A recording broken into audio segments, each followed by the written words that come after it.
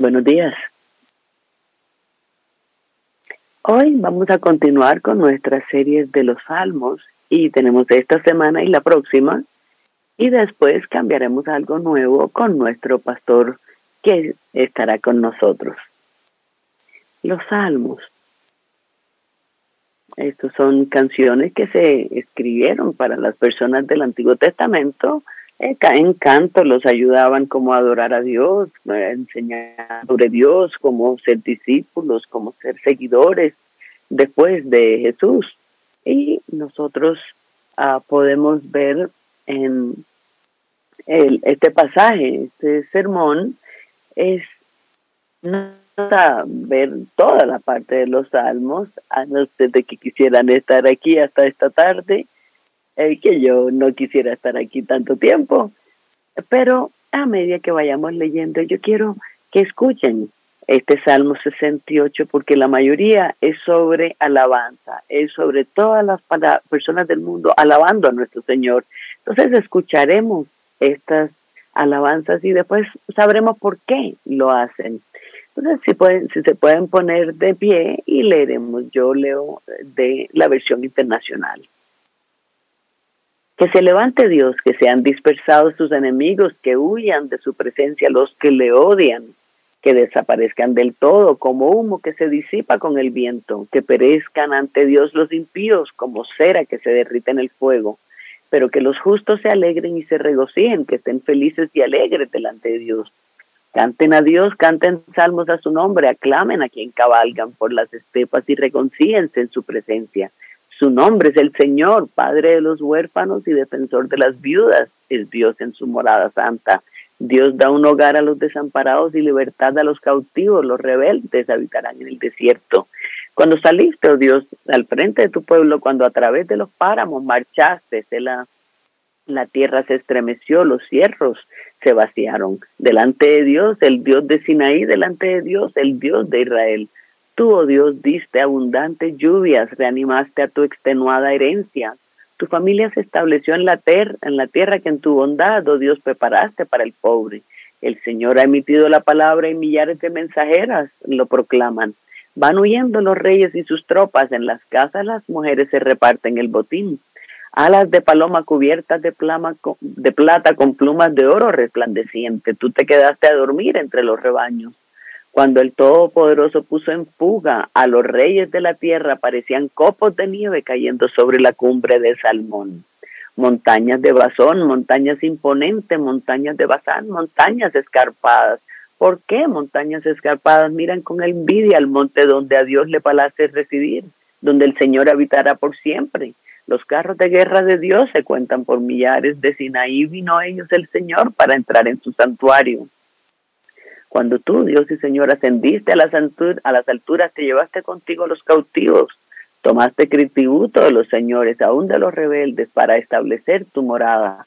Bendito sea el Señor, nuestro Dios y Salvador, que día tras día sobrelleva nuestras cargas. Nuestro Dios es un Dios que salva. El Señor soberano nos libra de la muerte. Dios aplastará la cabeza de sus enemigos, la testa enmarañada de los que viven pecando. El Señor nos dice, de Basán los regresaré, de las profundidades del mar los haré volver, para que se empapen los pies en la sangre de sus enemigos, para que al lamerla los perros también tengan su parte. En el santuario pueden verse las procesiones de mi Dios, las procesiones de mi Dios y Rey. Los cantores van al frente, seguidos de los músicos de cuerda, entre doncellas que tocan panderetas. Bendigan a Dios en la gran congregación, alaben al Señor, dientes de Israel. Los guía la tribu joven de Benjamín, seguida de los múltiples príncipes de Judá y de los príncipes de Zabulón y Neftalí. Despliega tu poder, oh Dios, haz gala de tu poder que has manifestado en favor nuestro. Por causa de tu templo en Jerusalén, los reyes te ofrecerán presentes. Reprende a esa bestia, a los juncos, a esa manada de toros bravos entre naciones que parecen becerros. Haz que un te lleve en barras de plata, dispersa a las naciones belicosas. Egipto enviará embajadores y Cus se someterá a Dios. Cántenle a Dios, los reinos de la tierra, cántenle salmos al Señor, al que cabalga por los cielos antiguos, que hace oír su voz de trueno. Reconozcan el poder de Dios, Su majestad está sobre Israel, su poder está en las alturas. En tu santuario, oh Dios, eres imponente. El Dios de Israel da poder y fuerza a su pueblo. Bendito sea Dios. Oremos.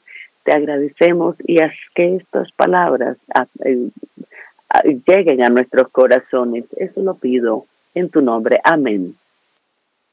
Cuando yo era joven, mi abuela vivía en Virginia y nosotros íbamos de vacaciones y muchas veces la visitamos, y algo que era muy claro cuando íbamos a la abuela era que todo tenía su puesto, era como un museo, cada parte, cada cuestión artística, cada cachivache, revista, sofá, todo, el tenedor, todo tenía su puesto.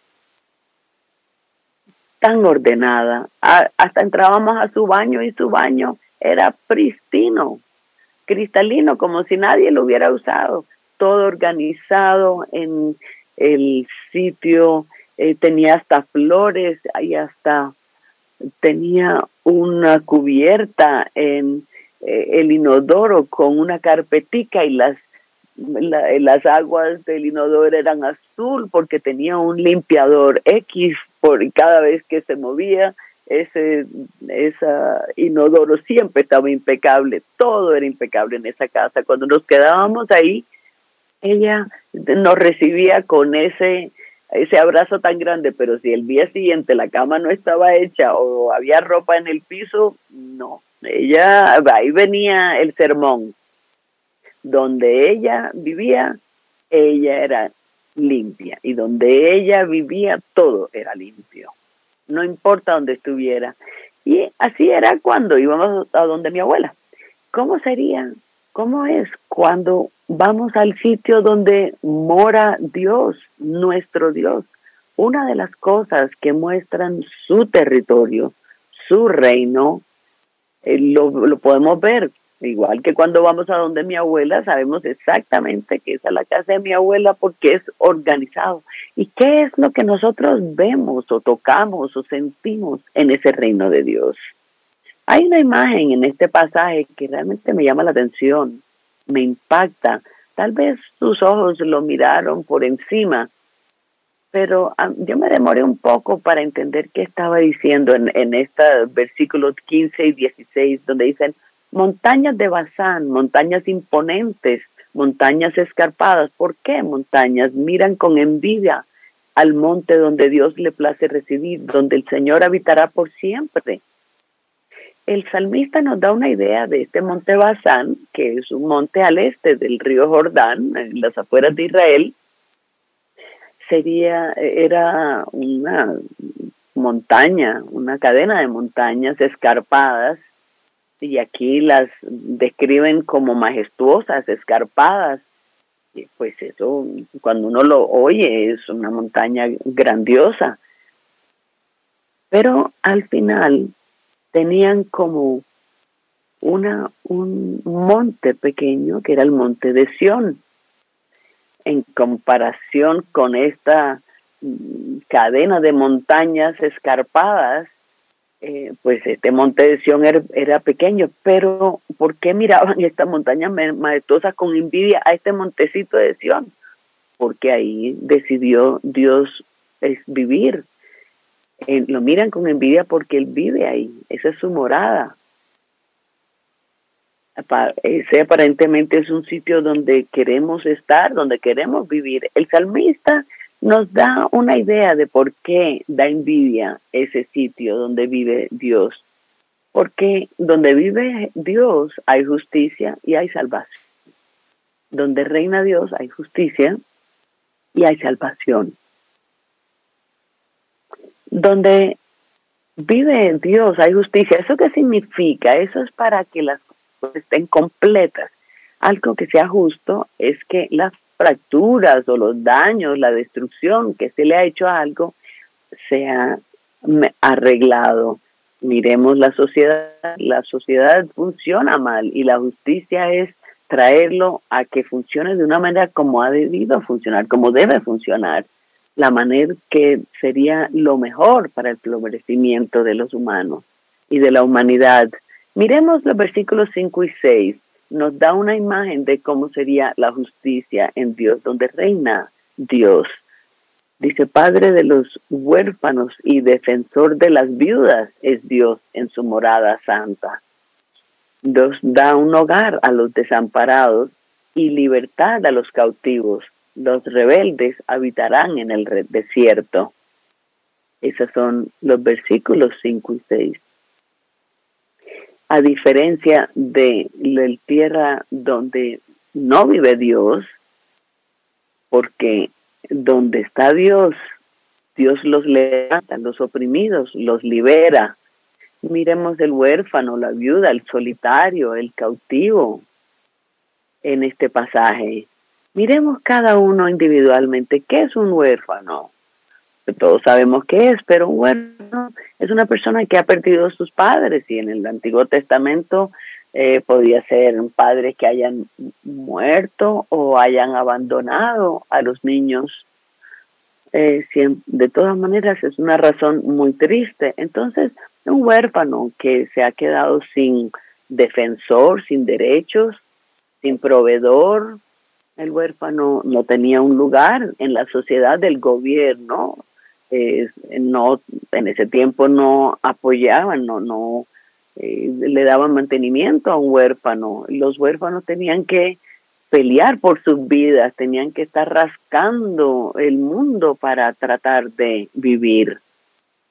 Pero en el reino de Dios, ¿cómo es? Es un padre. En el reino de Dios, los huérfanos son adoptados. No solo son adoptados, sino que tienen los derechos totales de ser hijo. Entran en el testamento del Padre, se les da dignidad y honor. Y pues es un hijo de un rey. ¿Y quién es una viuda? La viuda es una persona, viuda o viudo, que ha perdido a su esposo o esposa. En ese tiempo, en el Antiguo Testamento, las viudas estaban listas para ser abusadas. No tenían derechos en la sociedad, no podían testificar en una corte, no había nadie que las defendiera. Pero Dios, en el reino de Dios, la viuda es defendida. Él es el defensor de las viudas. No solo las defiende del abuso y de maltrato, sino que les da dignidad y posición. En el reino de Dios, las viudas tienen un lugar. Son humanas, son seres humanos completos, no con medios derechos. Tienen posición y dignidad. De hecho, la ley israelí decía que si la viuda perdía a su marido, la familia del marido tenía la ley, tenían la obligación legal de atenderlas, que era bastante inusual, pero Dios protege. Y si miramos de manera más amplia, aquellos que están por fuera, desplazados, fuera de una comunidad, los que están solos, les da familia. Dios los invita a ser parte de su gente. Dios llama a los solitarios a que tengan familia, comunidad. Y aquellos que son solteros, no estoy diciendo que los solteros estén solitarios, sino aquellos que quieran tener una familia y no la tienen, Dios les da esta oportunidad. ¿Y quiénes son los prisioneros, los cautivos? Estas no son personas que están pagando una pena por penas merecidas, sino aquellos que han sido oprimidos o han sido cautivos injustamente, los que no tienen libertad, los que no tienen derecho a una dignidad completa. Puede ser una opresión física, emocional, social, cualquiera que sea. Pero Dios, ¿qué hace? Dios libera al prisionero de la opresión, le da libertad al cautivo, los saca, los quita las cadenas, los libera. Todos sus gritos de angustia se vuelven gritos de alegría. ¿Recuerdan en las escrituras cuando Dios libera a los cautivos? No se acuerdan. Yo pienso en el himno nacional de Colombia, ¿cómo son las palabras? donde dice que la humanidad ha estado encadenada y gritan y dicen gloria inmortal, es alegría inmortal, porque viene la luz de la vida a liberarlos de sus cadenas. Dios viene a liberar al cautivo, a quitar la opresión, a restaurar la dignidad, a traer justicia. Todo esto suena bonito y bueno, y suena maravillosa, pero ¿cómo es esto real y verdadero? No siempre lo vemos. Por un lado, hay un elemento espiritual a esto, en el sentido de que un día Dios regresará y hará que se miren a todas estas personas, las viudas. No habrá huérfanos, no habrá personas solitarias, no habrá opresión. Estamos esperando este día y estos salmos nos llevan al corazón de Jesús, donde lo que él añoraba crear en este mundo, como nuestra esperanza futura, y como cristianos sabemos que eso sucederá. Pero ahora, ¿qué hay de ahora? Esto que tiene que ver con nosotros, ahora, ¿dónde reina el reino de Dios hoy día? Debería reinar en la iglesia. La iglesia debería ser el reino de Dios en la tierra. El pueblo de Dios. El pueblo de Dios, ¿verdad? Eso significa que nosotros como iglesia necesitamos estar peleando porque haya justicia, que suceda la justicia. Tenemos que ser la mano de Dios, donde Él trae la justicia al mundo. No estoy hablando de una posición política, sino que nosotros, como personas, individuos, tengamos ese ojo para aquellos que necesitan, para los oprimidos, para los que están tristes, a los que se les ha quitado los derechos, y devolverle los derechos, dignidad a las personas. ¿Cómo podemos hacer eso? Podemos ayudar, por ejemplo, a las madres solteras. Podemos hacer un esfuerzo por visitar a aquellos que están en los hospitales, traerles un poco de comunidad a esas personas, para entregarles un poco de necesidades relacionales. Por ejemplo, las personas mayores, los ancianos, están solos. Nosotros podemos ser una comunidad que se ocupa de estas personas. Tenemos ojos para ver a los solitarios. Hay personas solitarias aún aquí en esta congregación, y cuando estamos afuera tomando el café podemos tener una mirada, estar buscando activamente a aquellos que están en los bordes y tratar de incluirlos a esta familia de la iglesia. En nuestra comunidad hay espacio para cualquier antecedente, estado social, y que ellos sepan que tienen dignidad y valor. Nuestros corazones generosos pueden estar llenos de todos los regalos que nos ha dado Dios, y con un deseo de entregar esas bendiciones a otros, no solo dinero, sino nuestro tiempo, nuestro estatus, para el beneficio de otros. Beneficiar a los oprimidos, por los que están en pobreza o con dolores o problemas físicos. Para algunos de nosotros, yo no estoy diciendo que esto sea un llamado para cada familia o cada persona, pero realmente Dios nos llama a cuidar a los huérfanos a través de la adopción. Esto es precioso, es una oportunidad de nosotros de ser una imagen de lo que Dios ha hecho por nosotros. Traerlos a nuestra familia para que sean miembros completos de nuestra familia, amarlos. Hermoso. No estoy diciendo que a todos hayan sido llamados a ser adoptadores, pero tal vez es algo, si usted siente que es algo que necesita, puede ser una foto del reino a una persona joven, a un niño o niña. Podemos tener una probada, una muestra del reino. Hay tantas iglesias como nosotros, tan grandes, pequeñas. Es así como debe ser el reino, pero eso es nuestro llamado. Debemos ser una imagen del reino de Dios al mundo que nos rodea, y más aún para aquellos que están en nuestra comunidad.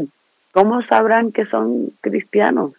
Somos cristianos porque las escrituras nos muestran que nos amamos entre nosotros. Esto es una muestra, es un llamado emocionante para ser las manos y pies de Él en el reino de Dios aquí. Es un llamado que solo podemos hacer al depender en Dios mismo. Y no habrá una foto de la justicia en nuestra justicia, en nuestro mundo, si no ayudamos.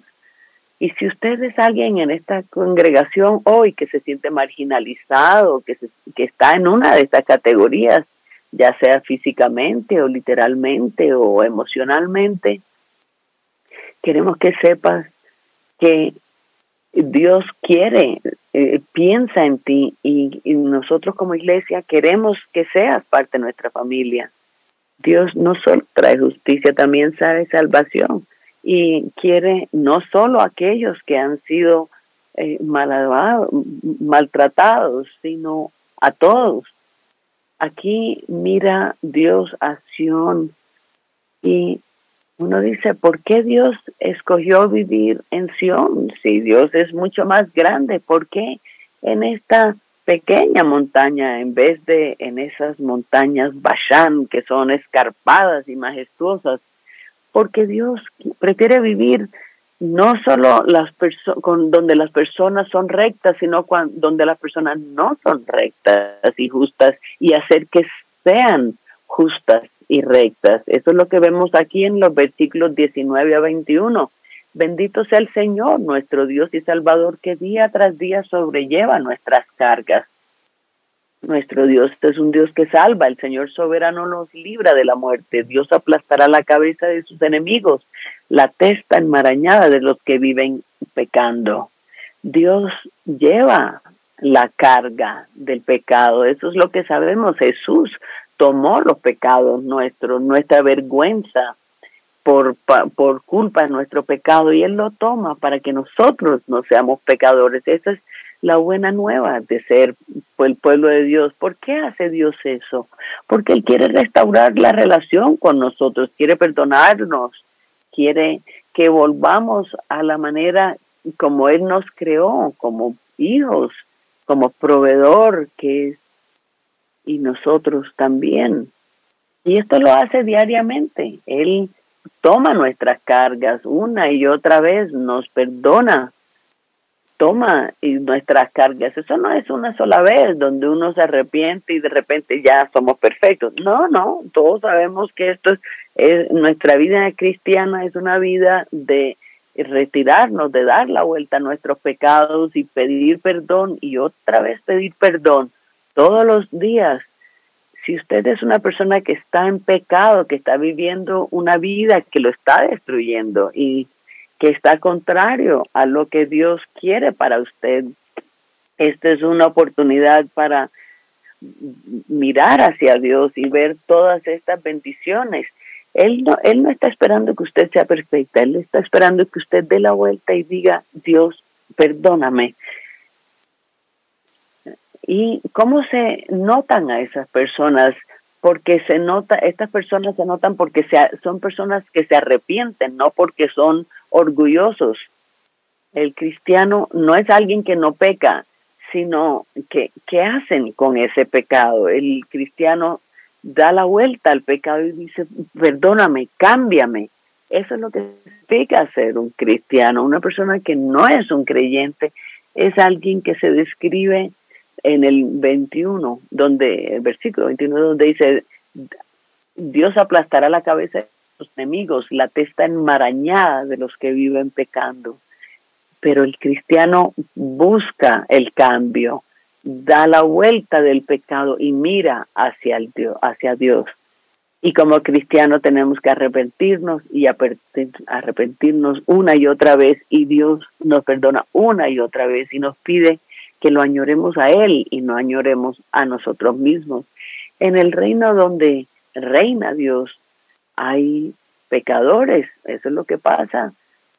Donde Dios reina, los pecadores encuentran gracia y perdón. Nosotros debemos ser un pueblo que es misericordioso el uno con el otro, rápido para perdonar, rápido para pedir perdón y buscar reconciliación cuando hay conflicto. Debemos ser un pueblo que es humilde, que no como si nosotros fuéramos mejores o más rectos que otros, sino en una dependencia en la gracia de Dios, viviendo como si el evangelio fuera real, viendo que es real, donde nosotros no tenemos la razón en nada, somos nosotros donde podemos ser honestos con los demás, porque sabemos que las escrituras son verdaderas. A nosotros no se nos identifica por nuestros pecados, sino por nuestro arrepentimiento y nuestra búsqueda a Dios. Y podemos invitar a otros que vuelvan sus ojos a Jesús. Esto significa que no tratamos de erguirnos, donde no tratamos de ser unas personas más espirituales que otros, ni que tenemos más razón que otros. Simplemente personas que queremos a Jesús y somos formados por Él. Eso es así es como debería ser nuestra iglesia.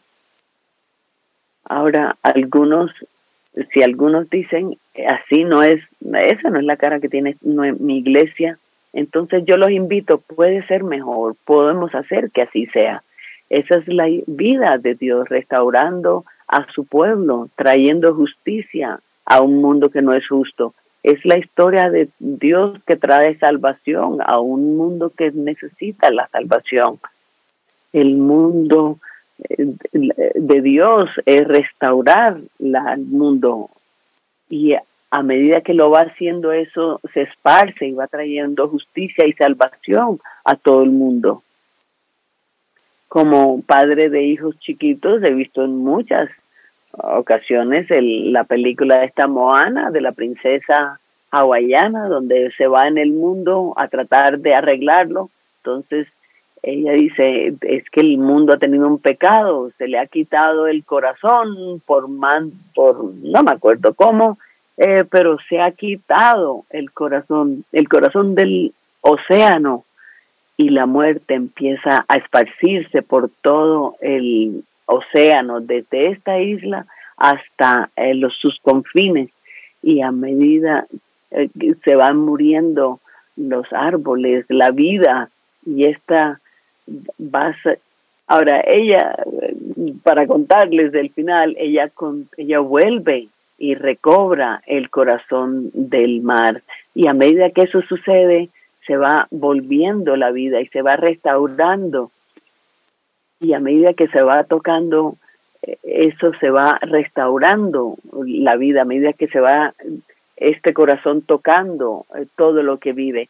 Así debería ser la vida, la imagen de la traída de justicia de Dios a todo lo que toca. Y como hijos de Dios debemos ser personas que son muy afectados por lo que hizo Jesús por nosotros, lo que sabemos que pagó Jesús por nosotros, y convencidos de la resurrección que trae de luz a este mundo. Y tenemos que ser agradecidos con lo que hizo Dios y sobresale de nosotros, para que todos que vengan a la iglesia, que se encuentren con la gente de Dios, puedan tener una muestra del reino. Ese es nuestro llamado, este llamado emocionante, el mejor.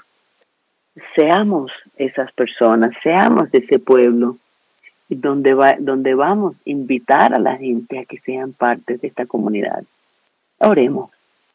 Padre Dios, gracias, muchas gracias por tu reino, por ser un reino que está preocupado por aquellos que están marginalizados, por los que los dolientes, los que sufren. Eres un Dios que también te preocupas por los pecadores y quieres que las cosas se pongan correctas. Que te pedimos ser personas como las que tú quieras, que seamos un reflejo, así sea pálido, de lo que es tu reino. Y saber que hay algo mucho mejor en este mundo, que eres tú. Que no nos conozcan a nosotros, sino que te puedan conocer a ti. Eso lo pedimos en nombre tuyo. Amén.